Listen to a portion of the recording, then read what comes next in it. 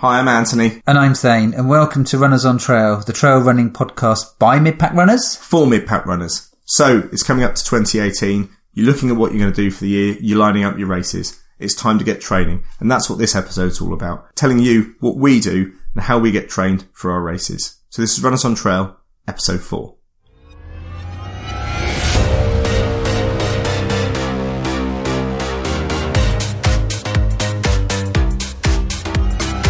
Runners on Trail.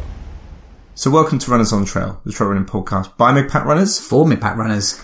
And this episode, we're going to do training. It's going to come out in December. It's the time of year when people are starting to enter races and think about the new year and getting fit and stuff. And people have asked us what we do for training, especially in the winter. And so that's what the podcast's going to be about. We're not necessarily experts per se. We're not nutritionists. We're not personal trainers. But maybe we've got a reasonable amount of experience, having done races for a couple of years, and we've generally run through our adult lives to a reasonable degree. Yeah, so we're going to tell you what works for us. It might not work for you, and to get the caveat out of the way, we hold no liability if you follow what we say and it all goes horribly wrong and you break yourself into pieces. Caveat out of the way. I'm sure you won't. I'm sure that won't happen. I'm sure. So, training. The first thing, of course, is you're going to need to know what you're training for. So, in our experience, most of the stuff we do revolves around an A race. Mm-hmm. And we should describe this as it's typical for people to talk about A, B and C races as terminology. A race being your main race that you're targeting. It might be one or two maybe in a year, maybe a few more, but effectively the ones you really want to maximise and be ready for. It's like sports, men and women targeting the Olympic Games as their A race over another race. You try and peak for your A race, don't you? Exactly. And B races are other ones where you want to do well. So, in that context, if you've got someone going for the Olympics, it might be that the World Championships are actually become a bit of a B race and build up to that. And then you have your C races, which are races that you do now context. It might be things like park runs and stuff like that. So we typically have a couple of A races in the year, 4 or 5 B races, and then there'll be just lots of little bits and pieces we might do at local level. That's right. And we'll explain why we do those different races and why we categorise them like that as we go through the episode and talk about training. So having said that, you've got your A race. You now need a training plan. Now, go onto the internet. You will find loads and loads of training plans. They're all different. And they won't all suit all people. Clearly they're not going to do that. Different plans suit different people. Now, we wouldn't say, go onto the internet, find a training plan and follow it religiously. Absolutely not. We would never say that. I never have. No.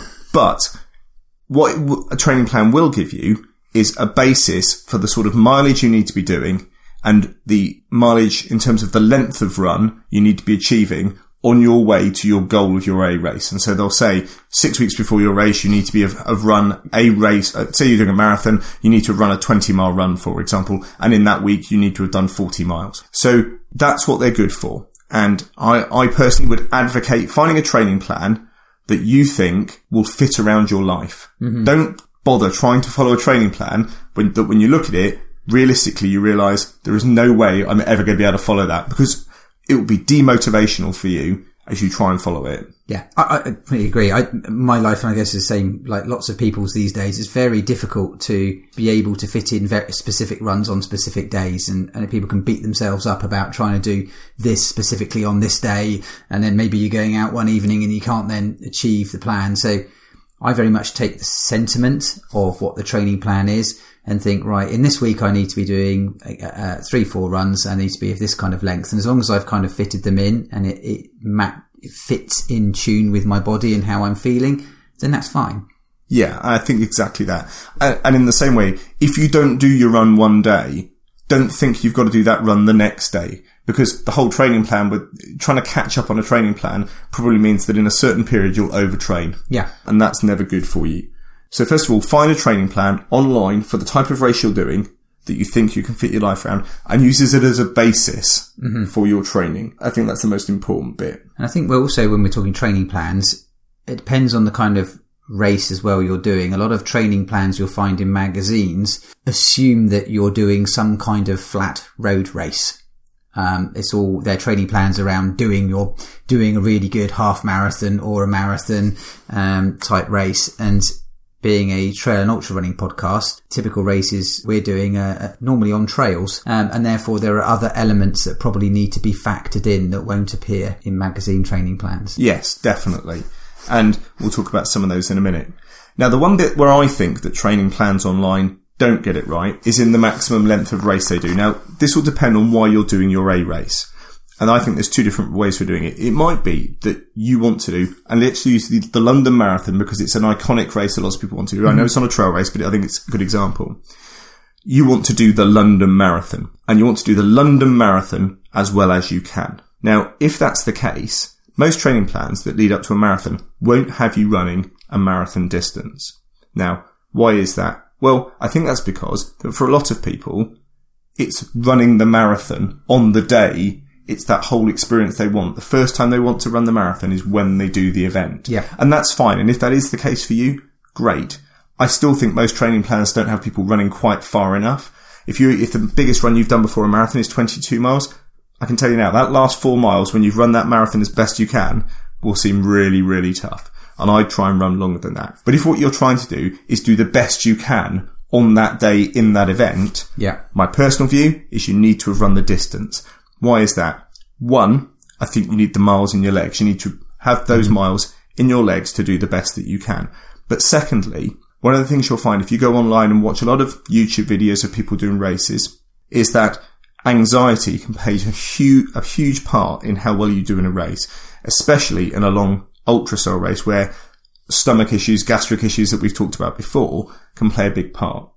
And so my view is if you want to do the best you can in your A race and it's 30 miles, make sure you've done 2, 3, 4, 5 30-mile training runs, not at race pace, but to get the miles in your legs so that when you toe the line, the thing you're not worried about is, can I actually do the distance? Yeah.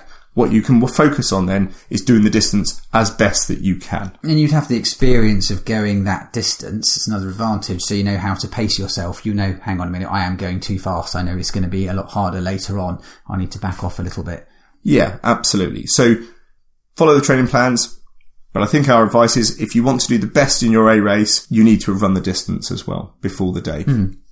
In a similar style of terrain as well that you would be running, and we'll get into that in a second. So that's basic training plans. Thane mentioned just now though about hilly work and ultras, and we think that whatever type of race you're doing, you're never going to go wrong if you smack in a lot of hill work. Yeah. There's a lot of things you can do, isn't there, to increase your ability to run well. And that includes doing strength work to just physically get stronger in the legs and be able to use those muscles, and getting stronger throughout your body in terms of stability. The biggest forces on your body during a running race is still the same as they are in normal life. It's gravity sucking you down. So keeping a good posture through a race, especially a long race, is important. And certainly when you get up to the very long distances, that can be the forces of gravity on your body can be crippling. As you start to bend and buckle, it really does become an issue. But just generally being stronger throughout your entire body is important. You can get that through just running, but you know what? Another way of doing it, especially in the winter months, is probably to do some strength training. Hill work adds a lot of strength to you. So even though there might not be hills on your race, doesn't mean that you shouldn't go out and actually do some hill work. Find a good hill to run up. We've got one we've run quite a lot in Bristol called Bridge Valley Road. There's loads of people who run up and down Bridge Valley Road because it's 0.7 kilometres, I think. Yeah, 700 metres long, and it's just a steady gradient all the way up. No traffic cutting across the road or anything, and loads of people run that road. So we've done it like 20 times back to back and stuff that we've training for Transvolcania. Doing some hill work through will only add strength to you, and it also gives a bit of a fartlek thing as well, i.e. you're going at pace and then slowing down. Yeah, so let's talk about fartleks as you've just mentioned them. So fartleks, Swedish? Swedish. Yes. Swedish for speed play, I think. So the idea of fartlek training is to do interval training, what people call interval training. So you run faster then slow, faster then slow. Now there's different ways you can do that. You can do it by distance or you can do it by time. And I think the way that most people find it's easy to do is to do it by some sort of visual reference. Yeah. And so if you're going out and training on one of your training runs, do some fartlek training. So that might be that if you're running somewhere with lampposts, that you try and sprint between the distance of 2 or 3 lampposts and then jog lightly for the distance of 2 or 3 lampposts and do that for 15, 20 minutes. It's going to really, really, really increase your lung capacity and your aerobic capacity. You'll have done the same distance, but you'll have run it harder. But actually, it's a lot easier than just trying to run it a little bit harder for the whole run. And it's that sprint training that really works. And it's this cross-training, the idea of doing things a little bit different than you'd be doing in the actual run, and rather than just keeping the runs the same every time, that will keep you interested, we think, and do things differently. So Thane talked about being strong in races and doing some strength training.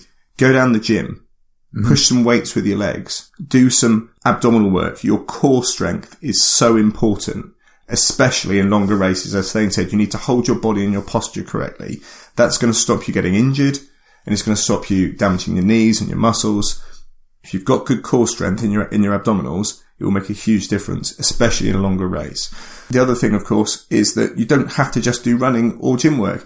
If you play rugby, don't think because you've got a training plan that you've got to give up your rugby. If you have to drop a run so you can play rugby on a Saturday or a Sunday, go out and do it. Just think about it. Rugby's full of sprints and stops. Yeah, It's great CV training. If you're a swimmer, go and do some swimming. What's great about swimming? Well, if you think about swimming, you hold your breath while you're swimming, so it's great for making your body more oxygen efficient. So there's loads of different types of training you can do. Don't think you have to give up what you currently do to do running training. Yeah, and it gives all that strength as well. So as an example, painting a picture from last year and we took our A race was Transvolcania, and we took it very seriously. So 2 steps I did to improve my training were, one, I did strength work. So a guy called Jules Taylor in Bristol, and I was with him, and I did an hour a week basically, and he just beasted me to give, and he had a background of ultra running and doing endurance sports as well, which was really handy.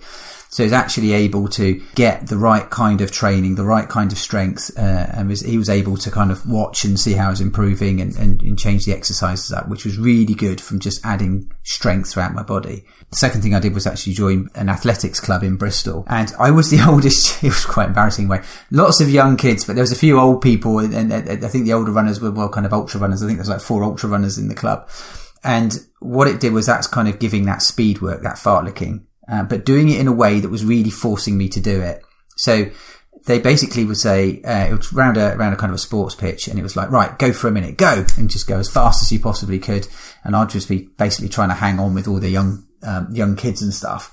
And then they would have like a minute off. You'd walk back to the start, and then you'd do 2 minutes, and it basically went up like a ladder. So 1 minute's going as fast as you can, then 2, then 3, then 4, then 5, and then back 4, 3, 2, 1 type thing.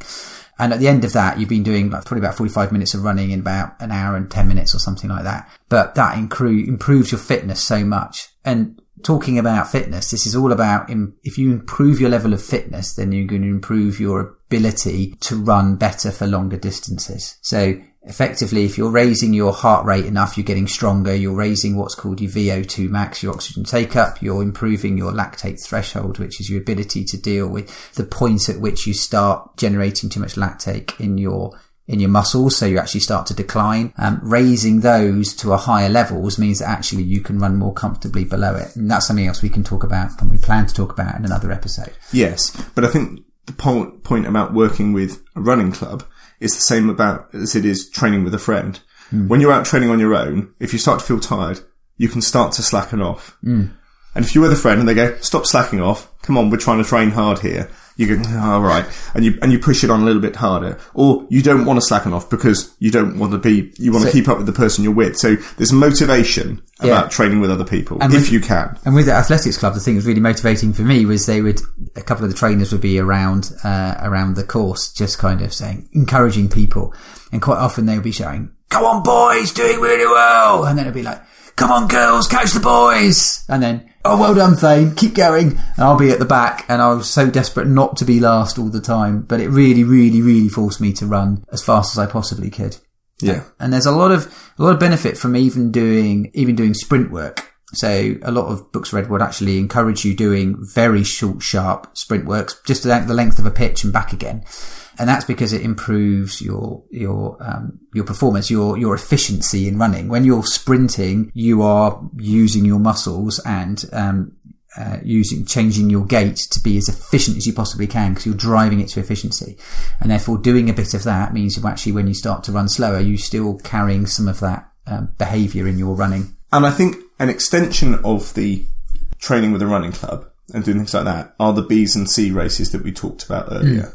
In that, so why do we do B and C races? Especially why do we do C races? Well, you can go out and you can train on a weekend and you can run up and down Bridge Valley Road, or you can go for a run around the block or however long it is. But there is something, at least for me and I think for you, in lining up with a group of people to do something that's a race, for want of a better term, that motivates you to run just that little bit harder and try just that little bit harder. And also, if you're running around a big group of people, it gives you some motivation. You don't want the person behind you necessarily to overtake you. You can see that person in front and you can run towards them and try and catch them up. It's helpful.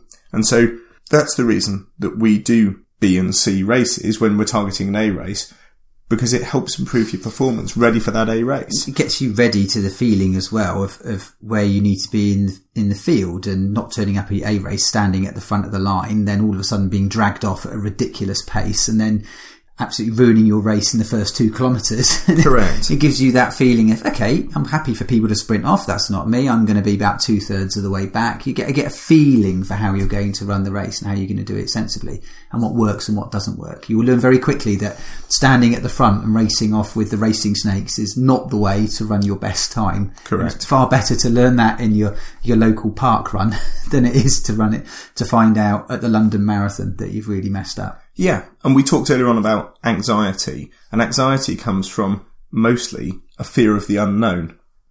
Unless, of course, unless you've tried to run before and you know it's going to hurt, in which case you're never going to get rid of that anxiety.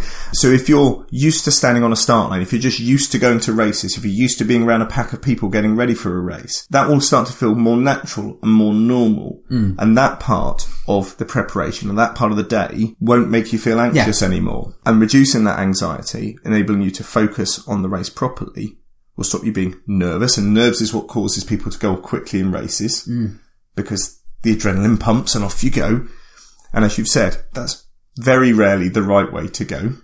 And we've got evidence of that. And I remember doing doing half marathons and stuff when I was starting out, taking running more seriously.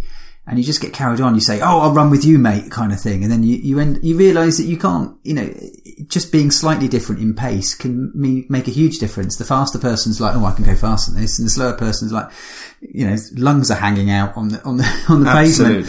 And just knowing that, you know what, mate, we'll just run around races. We'll maybe say to go a couple of kilometres, but you just go, and having that confidence to let somebody else go because you can't make it, and running your race. And you'll have that with having done it. Exactly, from that practice. So, having spoken about B and C races, a few weeks ago, we went to Brent Knoll in Somerset, which is somewhere that I grew up, and I'd been up Brent Knoll as about a 10-year-old with my parents. It's a very big hill. If you drive down the M5, you're in between Weston-super-Mare and Burnham-on-Sea, you'll spot it on the right-hand side. So we went down there to use it as a C race, a training race, just to keep us going, to push us, and to do some decent hill work. And trust me, if you've been up Brent Knoll and when you hear how the race went, it's proper hill work. Yeah. There's some steep bits on it. So this is a little bit that we recorded on the run up Brent Knoll a few weeks ago. Runners on trail. 5, 4, 3, 2, 1, go! And we're off. Looking forward to the mud quite a lot. So we're a kilometre in. It's the Brent Knoll race. And Brent Knoll's looming up in front of us. It doesn't look that high. But for anyone who's done this race, and those of us who live in the area, we know it is high. I'm looking forward to running up it to a degree, but at the same time, I think it's going to hurt a fair amount. It is lovely out here. It's really peaceful.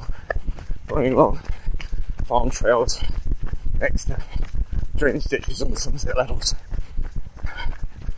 It's really lovely. I grew up around here, so pretty nostalgic, and really like being home. You run around here a lot? No, first time round here. Mate, you live local, so I've come down from Long Green. No, we're sort of working up to the Guington. The what, sorry? The Guington Park House. Okay. Where's that? You're going to see Doynton, aren't you? Yeah. Here we go. Alright, so here we are. We are about 2 3/4 K's in, and we're on our way up. Brentnall. Oh, it's steep. I'm going to go to power walk. Best of luck. Yeah, and you'll get past her, I'm sure. So, of course, to try and walk with your feet as flat as you can on the floor. Use all the grip from your shoes. Hang on, instantly just go onto our toes. Oh, I just saw the first rise. Style, and away we go. Oh yeah. That wasn't really Brentnall. That was just the first little climb to get to the bottom of it. Sorry, mate. You up? I told you were. What's your name? Greg. How about side? Catch you up. I'm Anthony. Oh, nice to meet you. You too. So we're 4 1/4 kilometres in No, I don't want to know. to the Brentnall race, and I've caught up with Greg again. How you finding it so far? Yeah. Well, yeah. Second big climb, and yeah, unfortunately, I had to resort to a bit of a walk. Yeah, Catch my breath. It's not ideal, but half expected. it is steep. There's no doubt about that.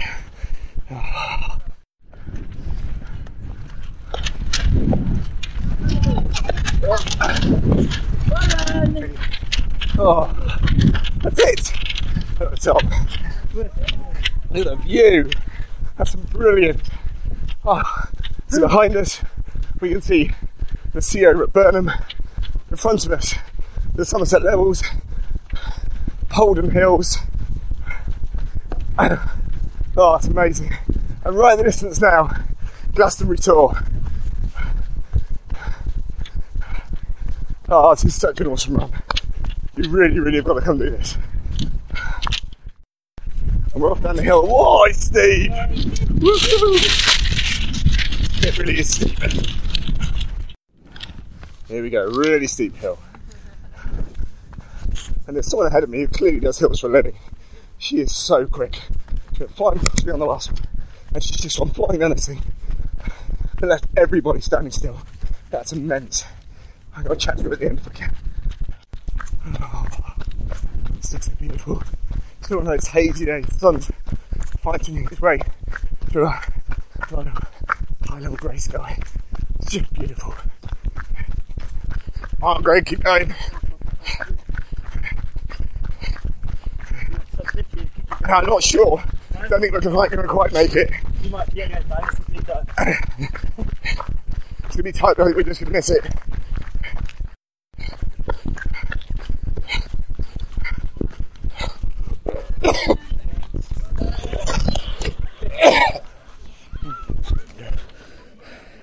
$50 dead, I think. Oh.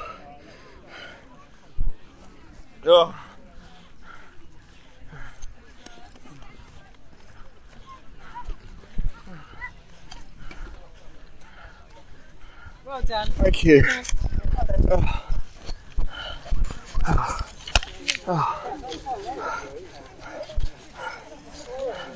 What's your name? Joe. Joe. Do you mind if I'm on a trail running podcast? We're obviously literally 20 seconds with you. So, I'm sitting with Joe at the finishing line, and it was her that went flying down the hills past everybody, leaving us like we were dead. Do you practice that? It's just my thing. Yes, I'm not good on the flat. Downhill, I'm alright. You're amazing. Thank you very much. I am covered in mud. Especially on the backside. Big fall down the hill. Oh. Yeah, that was big. Great run though. Fantastic run. So lovely. So pretty. Nice medal as well. And a bottle of water at the finish. Which for a little local run on a Sunday I reckon is pretty good. And it cost 10 quid to run. I mean 10 quid. The level of organisation there was in this. Amazing trail marking. Brilliant marshals. No way you could go wrong. Runners on trail. So that was the Brentnall race. As you can hear, quite an emotional journey for me. I haven't done it as a kid, and it was almost I could feel my childhood flooding back, which is a little bit weird because I haven't been up it in 30 years. My overriding emotion was, God, I'm unfit at the moment. because I'm in a bit of a fallow bit of my year. I've not really done much training the last couple of months. That was a bit of a shock to the system, but a good shock. Yeah. It was lovely. The view up there was amazing. Amazing. You just see so far. I was really pleased to do it in 50 minutes. I have to say, as you can probably hear at the end, once again, the runners on trail vomit noises come in to hit you. I didn't actually puke. It was just me retching as I was running towards the line to try and make sure I got in under 50 minutes. And 50 minutes dead is absolutely fine. I'm happy with that. But yeah, apologies for the retching noises. And I think I came in at like 59 minutes, I think. So fair it's a way good behind you. run. Yeah, it is. It's a very good training run. So we've talked about the training plans and the actual going out and running. But of course, for trail running and also for road running as well, but especially for trail running, it's not just about doing the runs. It's about having the right kit. Yeah. And I should say that in trail and ultra running, actually, kit isn't necessarily a killer differentiator where price matters. I've heard this talked about. The good thing is that actually it's just about finding the right kit that works for you. And if you need a pair of trainers, they're going to cost you between like 70 and 150 quid. But it's not like triathlon where you need a bike and the difference between a £500 bike and a £5,000 bike is really critical. It's just about finding the right kit that works for you, and it's generally the same price and not massively expensive. So it's all about trying to find what works for you. And there's loads of brands, and most important thing obviously is a pair of shoes. But I think nearly all running companies make good shoes these days. They're all of a good quality. You can all put them on and almost straight away go out and run in them. And it's finding out what works for you and what's got the right kind of shoe for the race you're doing. And personally, I've got quite a few pairs of shoes depending on the race I'm doing. Dane has more shoes than you can possibly believe. Well, so look, I have a very strong opinion on this. I think your opinion is less strong. okay. But my very strong opinion is find a good local running shop that does gait analysis, really understands runners. And you'll know that because when you go in and talk to them, they want to know how heavy you are, how much training you're doing, what type of training you're doing. And then they'll do a gait analysis with you. And then they'll recommend some trainers for you and they'll let you try them on and possibly run on a treadmill. And then what you need to do is not worry about the colours, not worry about anything else. Buy the trainer that they've recommended for you that fits and feels the best. And be willing to pay retail price for it because they've given you a service and that service is really important. And why is that? I can tell you why that's really important. Because early on in my running time, I didn't do that. And I did some internet research, thought I knew everything. I found a trainer that was cheap, thought that suits the bill, trained in it. What had I not got right? It was a trainer for someone who weighs a lot more than me, so it was a lot firmer in the sole, and I ended up with shin splints. Yeah. And no one wants that to happen. People in running shops, good running shops, know what they're talking about. Now, once you've run out a pair of trainers, and trainers only last about 500 miles max, you'll start to lose the cushioning in them and they'll become more solid and you need to change them. By all means, go onto the internet, find exactly the same pair of trainers if it's worked for you and pay less money for it. But that first bit, support your local running shop because they're an absolute godsend. And a lot of them have running clubs as well, which will help you. Yeah, where I can, I do buy all my stuff from a running shop, but just to support the fact that they're there, I think it's important. However, my advice would be to go to, as you say, go to a good running shop when you're starting out and get some good advice on a trainer that works. Don't just take a complete wild stab in the dark and buy a pair of trainers without some good advice.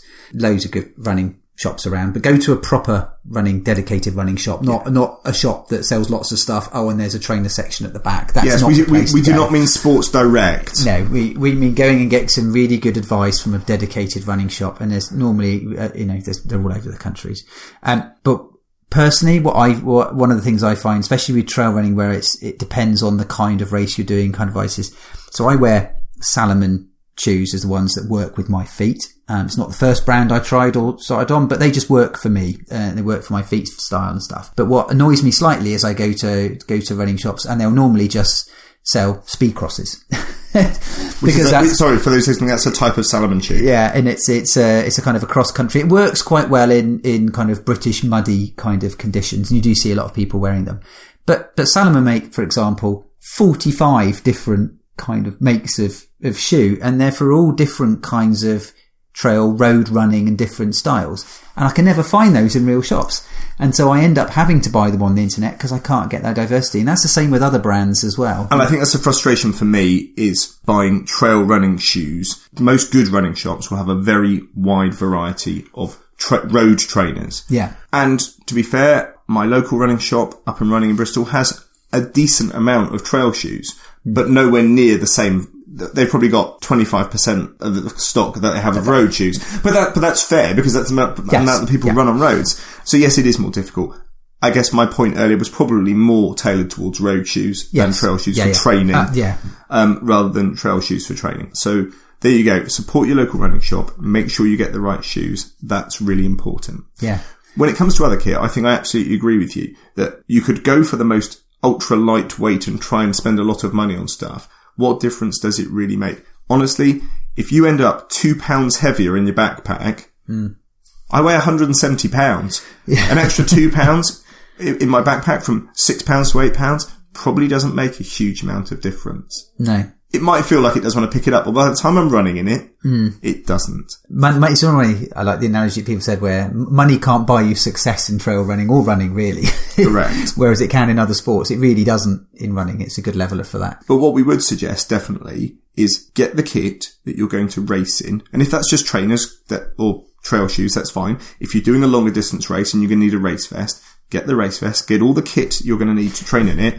And at some point, at least make sure that the vest is weighted to the same amount that it's going to be on the day, so that you're training in that and it feels natural. And people might be listening to this time. We should probably describe what we mean by a race vest, even. So a race vest, is sort of like a vest, or it's the best way we can describe it. It's sort of like a specialist rucksack for trail running or ultra distance running that you can put all your kit in. They're very body forming, body hugging. They've got pockets for water bottles. Lots of pockets for putting different gels and nutrition and things like that in. Yeah, lots of ready access areas. And typically the water tends to be, not always, but up front. Yeah, in order to or in a bladder on the back. We're not bladder fans, but some people are. But it tends to be, what I'm saying is that the weight tends to be distributed around the body. Yeah. So it's not like a rucksack, which is hanging off your back. Correct. This is something which is where the load is distributed around your body. So quite often when you're wearing them, you don't really even feel them. You don't notice you're wearing them, right? Yeah. But I think what you would notice would be, if you not trained in it, is the added weight. And it would affect your legs and everything else. So you need to train in the kit you're going to run your racing. And that's not just to do with your backpack, that's to do with your shorts and your socks and your top. It's knowing how all that functions. It's knowing that where am I going to stick my energy? Where am I going to stick food? Where am I going to stick my jacket?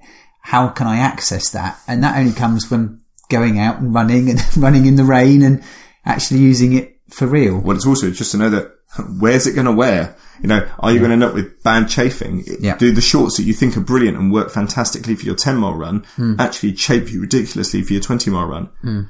Time to buy another pair of shorts. Yeah. Yeah, so it's all that sort of stuff. So there is a bit where you have to make sure you've trained in the kit you're going to race in. And again, we come back to it again. It's all about making sure that you are ready for the race. And when you step up to the line, it's something you're not worried about. Yeah. Get rid of the uncertainty. Yeah. And if anyone's worried about running in this kind of stuff around town, I would say don't be. We run in our trail running stuff all the time, don't we, around Bristol? And you see more and more people these days actually wearing, race vests and stuff like that, just going out for runs. So there's...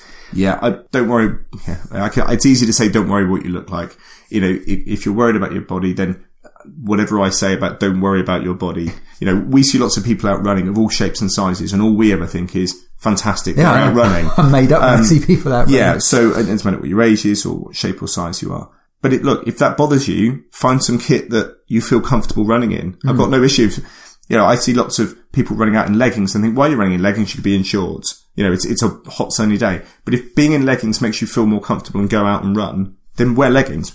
But just make sure you train in whatever kit you're going to run in. Yeah. So, having just said you need to make sure that you train in the kit you're going to race in, the same, of course, is true of what you're going to take in on your race day. Now, for short distances, things like half marathons, water is going to be basically fine. Generally speaking, you carry a certain amount of energy in your body which is readily accessible, and typically that's what people describe in old terminology of hitting the wall in a marathon. So to get to that 20 miles, you've got that kind of energy in carbohydrates in your body. Shorter races, all you really need is water. As the race gets longer, especially towards a marathon, you start to need to be taking on energy if you're relying on carbohydrates to get that far. And you can't just wait until you've run out of carbohydrates and hit the wall in order to add them into your system. You need to be taking them on board before you get there. So half marathon, you could just maybe get away with water. I think most people would take on some kind of energy.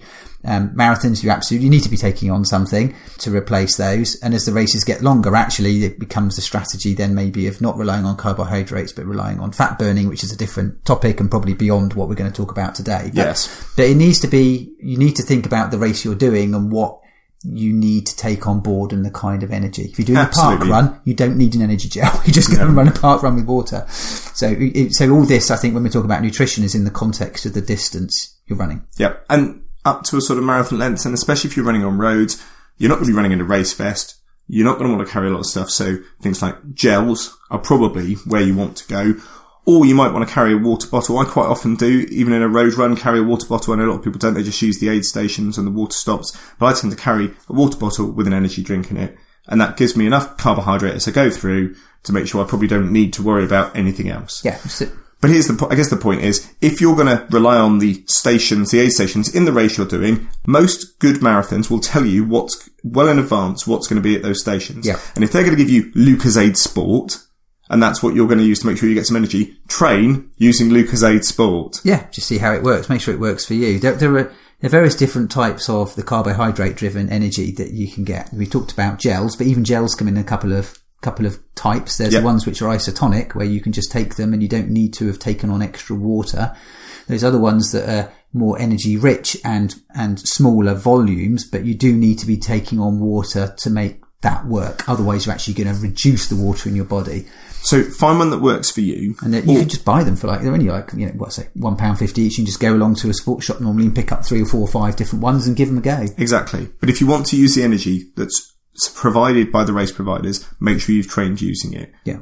To make sure that you know it works for you, but just so your body's used to taking it on. If you start a race and you run a race and you take on loads of food that you're not used to eating, don't be surprised if your stomach decides it's going to have a field day and reject it all.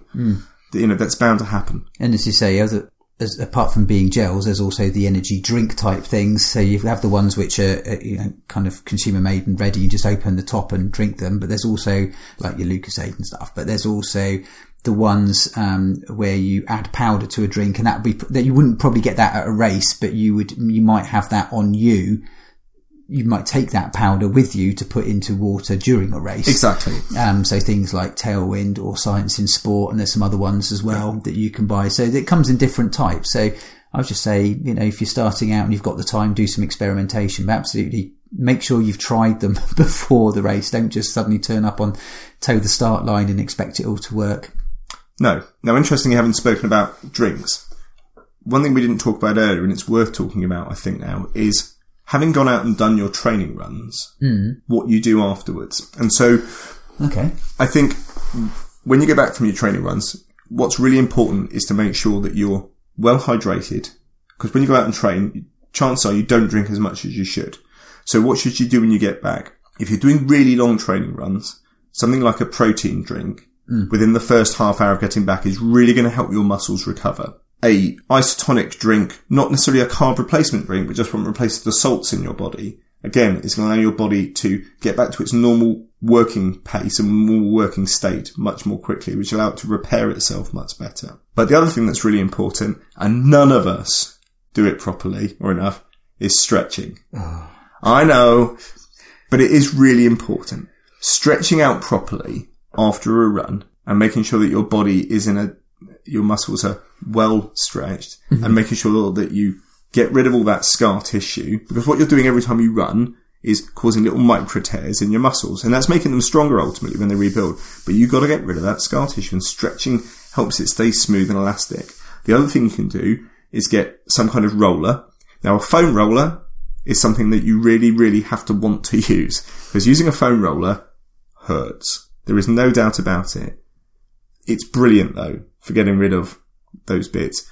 I've got a little handball roller that I used to roll around my legs, and I literally will sit on the sofa while I'm watching TV or doing anything, rolling my legs out. That doesn't hurt so much, and it's a really good way of just keeping yourself loose. Yeah, I agree. I think the typically when I'm in a kind of more of my dedicated training phase, I'll certainly have protein recovery drink afterwards. They work well, and it means you can do lots of concurrent runs. And if I can, I'll roll out what I'm really poor at, and it is just doing general stretching.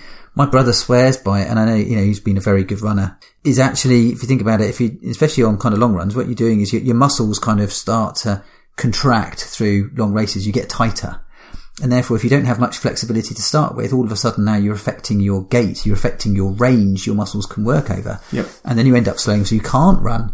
But actually, if you're well stretched out and your muscles are of a good length, actually when they start to contract, it's not affecting your gait as much. So, and I'm very poor at that. I need to do more just general stretching. And quite a lot of training plans will have an evening where you're not running, you're not doing anything else. All you're doing is spending an hour stretching. Well, and it brings us back to that cross-training bit earlier. We talked about people going to the gym and doing fartlek training and doing rugby. Hey, don't think that by going down to doing yoga of an evening in your gym that you're wasting an evening of running training. You're not, absolutely not. That core strength that we talked about earlier and the flexibility you're going to gain from that is going to absolutely be just as effective, done in the right balance compared to the running, as going out for an extra training run. Really important flexibility, something I think that is massively underrated in people. The other thing that will really help if you want to help yourself, especially if you're trail running, is balance training. So when you run on a trail, I've said before, on the road, every step is the same. On the trail, every step is different. Rolling your ankles and rolling your feet on trails is a hazard that we know well because Thane did it 10 weeks before Transvolcania this year. It's absolutely proven that people with better balance roll their feet and ankles less because your body is more naturally attuned to adjusting itself when it feels itself going out of kilter. That's how people balance well, is they're able to notice better as they're starting to go wrong. And so when I rolled my medial ligaments, I was taught to, as part of my recovery, to stand on one leg and draw the alphabet with my other foot in the air and try and go through the whole alphabet and then do that on both feet and do it every day. Little things like that, ways of increasing your balance, and then try and do it with your eyes closed, by the way. That's really difficult. Will absolutely help you prevent injury. Yeah, I think that's good advice. Apart from as well, running on trails when you're actually training if you can. But that's the same thing about train how you're going to race. Yeah, train for the type of terrain you're going to do. And good advice for trail running is, generally speaking, at start season, it's getting that fitness up, getting that strength up, then doing runs, and then you're doing, as you get closer towards the race, you're doing things which are more akin to what you're going to experience in that race. Finding as best as you can the type of terrain you're going to be running over, finding the gradients that you're going to be running over. And I mean, really trying to find, it's not just a hill. Really, if there's lots of 15% climb, go and do 15% climb. If you're using poles, are you thinking of using them? Go try using them on that kind of gradient. It might not, in your local area, you're unlikely to find something that matches or has got necessarily the continuation of that level of climb. But at least go and hunt that stuff out and think, God, that doesn't work. Hang on, what am I going to do? This poles are the wrong length, or just try and find something like it so you're familiar with it. And once again, that's where your gym can really come in handy. If you know you've got a 10% gradient for 4 miles and you haven't got one of those at home, go to the gym, stick the treadmill on 10%, and run up it for 4 miles. Then you'll know what it's going to be like. I mean, it won't be the same terrain, it won't be quite the same, but it's the best you can do. That's what you've got to do. Lots of good trail runners who live in very flat bits of the US, for example, have no access to any hill whatsoever. And what they do is they've just have treadmills and put them on angles and stuff like that and just train on them. And what's that going to do? Ultimately, hopefully, if you're training it right, you'll get the race right. But before that, you won't get injured either because you'll build up right to it. That leads us on to injuries and illness. The fact of the matter is, you're going to suffer with something. You might not get injured, per se, when you're training, but you're certainly going to get ill. Everyone gets a cold, everyone gets a cough through the year. So how do we cope with that, and how do you cope with that when you get injured, and square that with, but I'm training for a race, I've got a training plan, what do I do? Yeah, my experience with you've got to back off. There's no point training or just continuing blindly with your training when you're not feeling, when you're injured or you're ill in some way. Especially if you've got like a flu or something like that, going out and doing some hard runs can be actually quite dangerous. My brother actually got hospitalized by having a flu and thinking and just still hammering it hard and ended up getting an infection inside his heart wall. But that's an extreme case. But you just need to, not saying you don't have to do anything, but take the opportunity to maybe do stretching, maybe do some meditation, maybe do some research into your race and some other planning. There's lots of training in inverted commas you can do, at home. that will benefit you without actually having to go and hit it hard on the roads. And that comes back to that anxiety piece again. If you've researched your race properly, you'll have less anxiety on the day. So it's an absolutely valuable part of training. Yeah. Spend that time, as we've talked about earlier, go on the internet and look at the different nutrition you could be using. Yeah. Look at all the different kit you could be having. There's lots of stuff you can do. Yeah.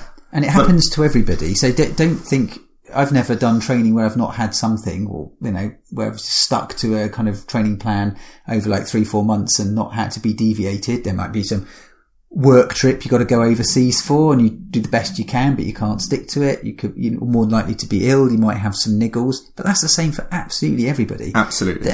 Pros or whatever, it doesn't really matter. Everyone will pick up some injury. It's not, it's not just you. You just have to adapt. Exactly. So I guess the point here is most training plans that you download will not factor that in. Yeah. So factor it in from the beginning. Start your training plan a month earlier than the training plan says you're going to. And that way, when you start to get ill, there's a gap in your training plan that you can naturally put back in there. That's what I think. Yeah, or at least expect it. Don't, as you say, it's probably best just to try and cater for that, because it won't appear in the training plan. Well, all you do then in the middle of the training plan is just extend out, do some of the weeks twice in the middle. If you've not become sick, if you're very lucky, then great. And a couple of weeks off is your fitness is not going to deteriorate through the floor. You're going to pick that back up within a couple of days. And do you know what? Sometimes a little break, it's amazing how much benefit that can give to you. Yeah. So yes, definitely. Don't worry about it, but I think both of our advice is take the time to either back off or completely stop training. Yeah. Until you feel better. And then once you feel better, I would say wait one more day.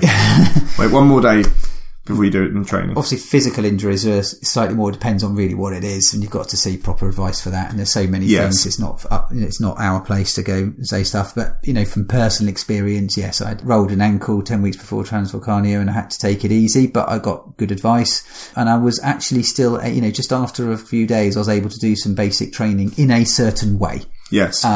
It wasn't necessarily the training I wanted to do, but I was able to get out there and do some very gentle things, and was able to actually keep that level of fitness going, and was able to build it back up again. So that actually, what in theory could have been a event cancelling incident, actually I was still able to do it and still did, quite well, just taking it a little bit easier. And I did have to accept on the race that I was going to lose half an hour, 3/4 of an hour by just taking it steady on the downhills, which I did. But you know what? That was a small detractor from what was a really good race. So. Yeah. So it's coming up to January and February.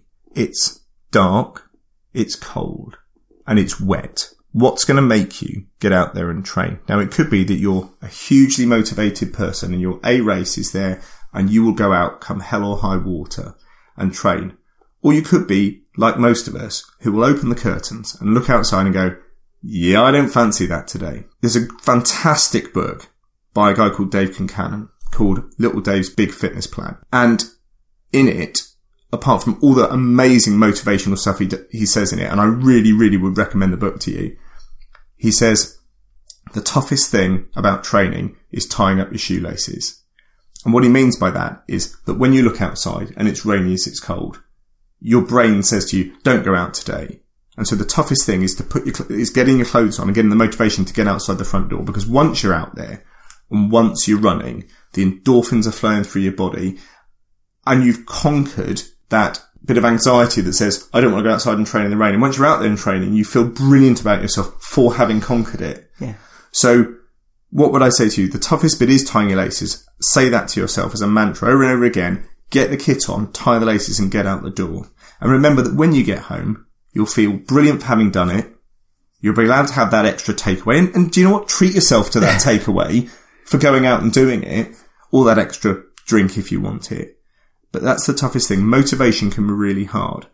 So one, be motivated. Remember the toughest thing is tying your shoelaces. And hey, go out and buy Dave's book because it's brilliant. My things I do is I find motivation wise, if I haven't entered into a race and I get lethargic, I don't do the training. And I know that's just me. And there's a lot of people as well. As soon as I've entered that race and I'm committed, I'm like, blimey, I've just spent 50 quid. There's no way I'm giving that up. I've got to do the training. And that just gives me the little nudge over the edge. The other thing I do is rather than books, I get quite a lot of motivation out of listening to podcasts and music. Listen to podcasts. They're brilliant. And but I listened to, there's one called Your World Within, which is free. You can look it up, and it's on YouTube, and you can download it as songs as well. Well, not songs, actually just spoken word. But it's this guy that does some really good motivation, and he does a lot of running. And there's one called Running in the Rain, which is really good. And sometimes I listen to those and go, right, it just gives me that kind of almost like a coach talk about getting outside and just getting on with it and stop messing around. Well, interestingly, Dave's book came about because he was doing a radio program with a DJ every week on motivation and how to get out and train. Okay. And so it's funny thing, these things. And sometimes you need to hear it from somebody else, that kind of get that kick. And we don't have personal coaches necessarily; we can't afford them. But you know what? There are kind of virtual coaches. There are definitely kick you out virtual the door. coaches. And do you know what? There is that little bit of personal trainers that you can actually download sort of personal trainers, electronic ones, but also there are some personal coaches that will just do it by telephone and talk to you about what you should be doing each week rather than seeing you. You know, slightly cheaper and might work for you. I think the other thing as well is, you sort of said it yourself then, if you're not going out and training, then you feel less inclined to train. Once you're out training and seeing the benefits of it, there's a motivational factor in that to go out the next day and do the next bit of the training plan because you can see the benefits. Yeah. And it feels good, and you can immediately remember how good it feels. If you haven't trained for a bit, you forget how good it feels when you get out there and train. And that's sometimes what's the benefits of using some of the, should we say, electronic aids and stuff. The fact that you can actually monitor your progress if you've got a watch, and it could just be a stopwatch around a set fixed route. But if you've got one of the GPS tracking watches, you can see stuff. And my watch gives me ideas of my VO2 max and lactate threshold, and I can see improvement over time. Don't expect to see a change day to day, but actually you look back a week, you look back a month, you do see some improvements, and that's motivational. And the other thing that's made a difference to me is putting it up on Strava. So Strava's like a place where you community share your workouts. It's very popular. Although it's got a bit of a social media edge to it, but it's nothing like Facebook. Really, people are really encouraging, and my watch just uploads it as soon as I finish to run. It just automatically appears. And then people I know have just kind of commented, "Oh, you've done a good run today, Thane. Well done." And you see that motivation, you see yourself improving, and there's these virtual racetracks on there and stuff, so you can see how you're comparing against other people and stuff. And it just gives you that it's just another way of motivating you to get out and do the training. So having mentioned Strava, if you're doing a short run, you probably won't need what I'm about to talk about. But if you're doing a longer run, buying a wrist-mounted GPS or something like a Fitbit or something like that will help you. And why do I say that? When I run, I use my GPS all the time, even on my short runs. If you start to slack off, most of them will show the pace you're running. You can literally see yourself starting to go slower. Now, once you've run a lot, you'll know exactly how fast you're going and know when you're when you're slacking off. But at the beginning, it will help you. And if you're trying to run to a pace, and then the next day you try and run 5 seconds a mile quicker, and the next day after that 5 seconds a mile quicker, and it's on your wrist and you can see it, it's a great motivational factor. And additionally, outside of that, we talked about A and B races and those things motivating you to run quicker. There is that bit about the virtual race of coming back and going, well, I've just run this. Someone else has run it on Strava. Have I run it quicker than them? And then the person will see you've run it 5 seconds faster than their time, and they'll go out the next day and run that 5 seconds quicker. And so you'll be virtually racing against someone who you've never met. Yeah.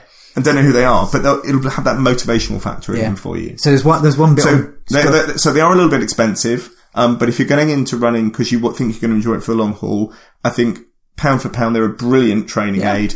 And that record of you training is something nice to see. Yeah, and GPS watches these days aren't, at basic level, you just need something that's going to track you with GPS stuff. You don't need all the heart rate monitors and all the other fancy I never use stuff. Mine's a reasonably good one, but it's not top of the line. But you don't have to start by getting a really expensive one.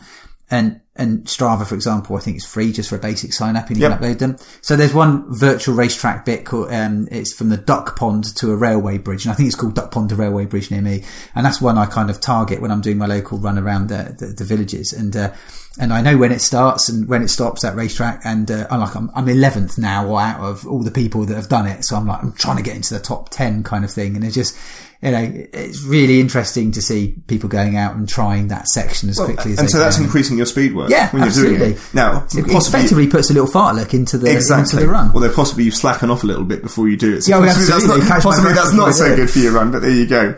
So I think we've just about gone through stuff that's useful for training. Yeah. Should we recap it then? I think we should recap it. So, first of all, think about the race that you're going to do.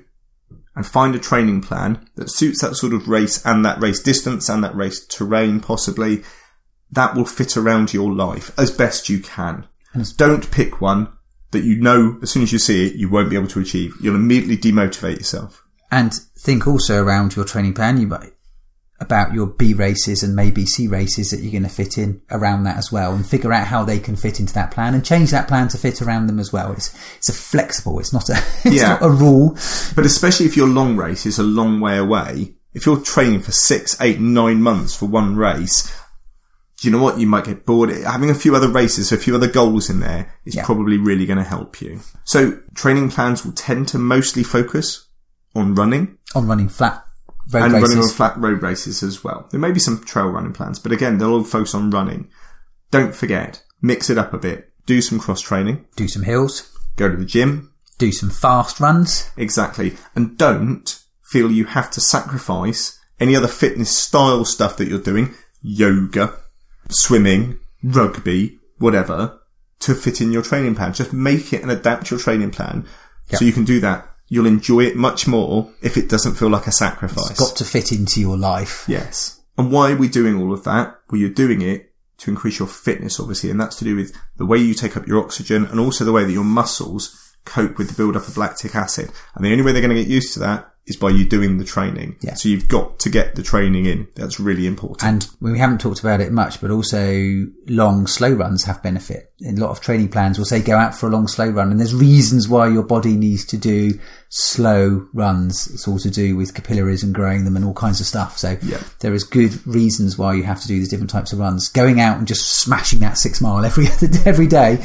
isn't going to give you that all-round fitness you need. Correct. The one thing we would say on training plans is if doing the best in your race, in your A race, is your goal, make sure you've done the full distance before you do the A race. If making the best out of that race is your goal. If going into that race, you want to do the distance as part of that race, clearly get as close to it as you can. And clearly on ultras that becomes more difficult to do. So up to a marathon you can do it. Beyond that it becomes harder. Train on the terrain, if you can, that you're going to train. And that's not just hills, ups and downs, we're talking about the terrain underfoot. Yes. It would be about having the right kit and experimenting. You won't necessarily get it right first time, but you know what? To start with, go to a good dedicated running shop and actually get some good advice and start out on the right path. And then you'll be able to tailor that, know what worked, what didn't, but at least you'll be closer to the right shoe or shoe type for you. Get the right trainers, get it right first time from a running shop. Subsequent to that, if you want to buy the same shoes on the internet, I think that's fine. Think about the nutrition you're going to need in the race. And once again, when you're doing the long runs and getting close to your race distance, think about your nutrition plan for the race and train as you're going to race. Yeah. And what works for one person doesn't work for another. So just experiment for you, what works for you. Yeah. I'd say also injuries and illness, it's going to happen. Just accept it's going to happen and almost build that into your plan and accept it mentally that it's going to happen. And be willing to accept the fact that you're going to have to back off and that actually you can still do some good training in inverted commas while you're maybe not feeling 100%. You can do some stretching, do some yoga, you can think through, you can do some meditation, do some research, you do all kinds of things which are actually adding benefit and will actually do you a lot of good in a race, which aren't actually going out and smashing running necessarily. Absolutely. And don't forget, the toughest thing is getting that motivation to get your kit on, tie your shoelaces up, and get out the door. Once you are out there, we promise, you will think it's worth it, you will have a great time, and you will feel brilliant for running. So when you wake up and it looks rubbish and you don't want to follow the training plan, but you can, get your shoelaces tied up and get out the door. Yeah, absolutely. So that's it from us. Really hope you feel motivated and it's helped you. Let us know what you think. We're on Twitter and Instagram at Runners on Trail. We're on Snapchat, Runners on Trail. We are indeed. And you can email us. Getting better. Yeah, you are getting better. And you can email us, runnersontrail@gmail.com. Best of luck for your race. Best of luck for 2018. Have a great year. Please subscribe to our podcast and you can follow our journey over the year. We've got loads of great races lined up already. Should we go through what we're... Yeah, if you want. Should we say what we've been, for example, we've been working out what our next year is going to look like, haven't we? Yes. And we've had a couple of ideas and we've put it together over the last couple of weeks and really entered in different races. So should we say what we're actually looking at doing? That might be of interest. Yeah, we can. So, if we go through an order, in February, Two Bays Tough 10, near Weston-super-Mare. We're going to do that in February. That's definitely a C race, I think, in terms of if it's a hard train race. It's a good, because it's early in the season, it's short distance, it's going to push us, our lungs capacity, our fitness up. And the terrain is brilliant for trail running.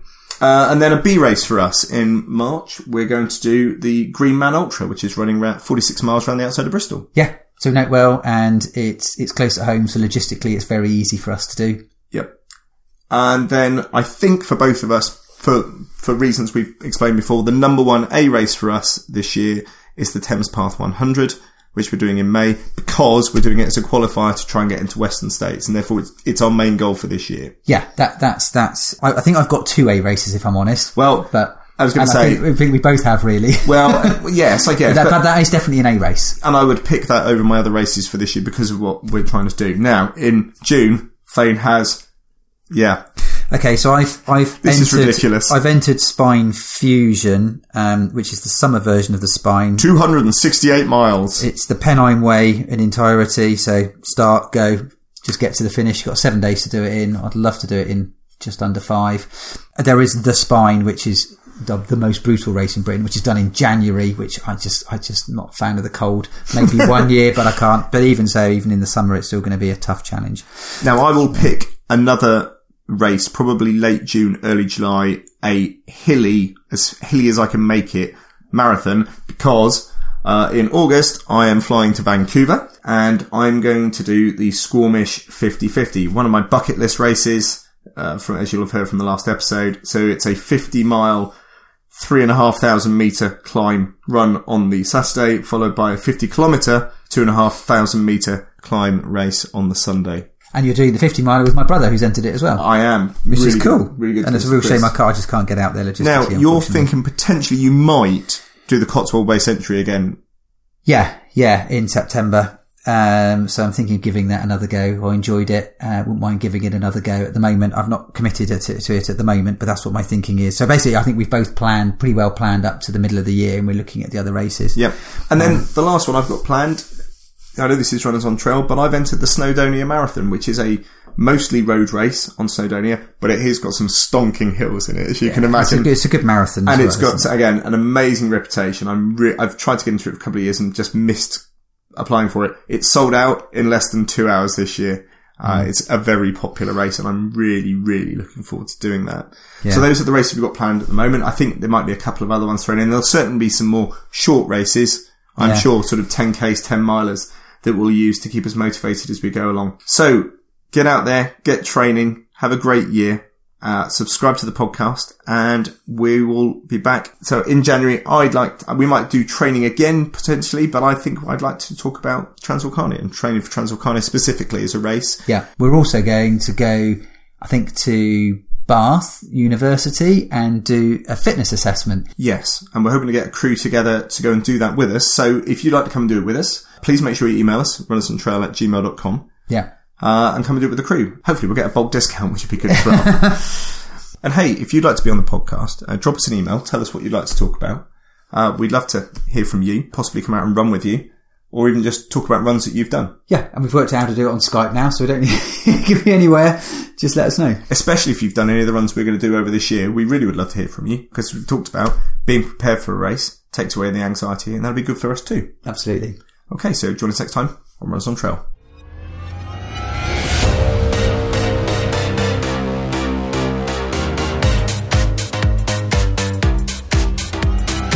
Runners on Trail.